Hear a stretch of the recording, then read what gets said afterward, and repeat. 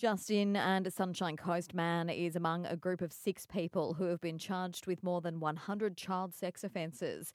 Specialist child safety detectives from Argos, alongside officers from multiple child protection and investigation units, performed a series of arrests in the past week. Among them is a 44-year-old Beerwah man who's been charged with 62 child sex offences, including possession and making of child exploitation material. He's due to appear in Maroochydore Magistrates Court on October 20. The 4 big banks are all on the same page over what they think the Reserve Bank will do with the official cash rate today. ANZ, Westpac, NAB and CommBank are expecting the RBA to keep the rate at 4.1% this afternoon, while it'll be Governor Philip Lowe's last meeting as a boss.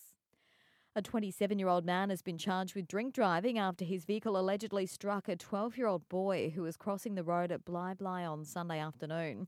The young boy had been riding a scooter just after 5 p.m. but had stopped to walk across the pedestrian crossing near the IGA.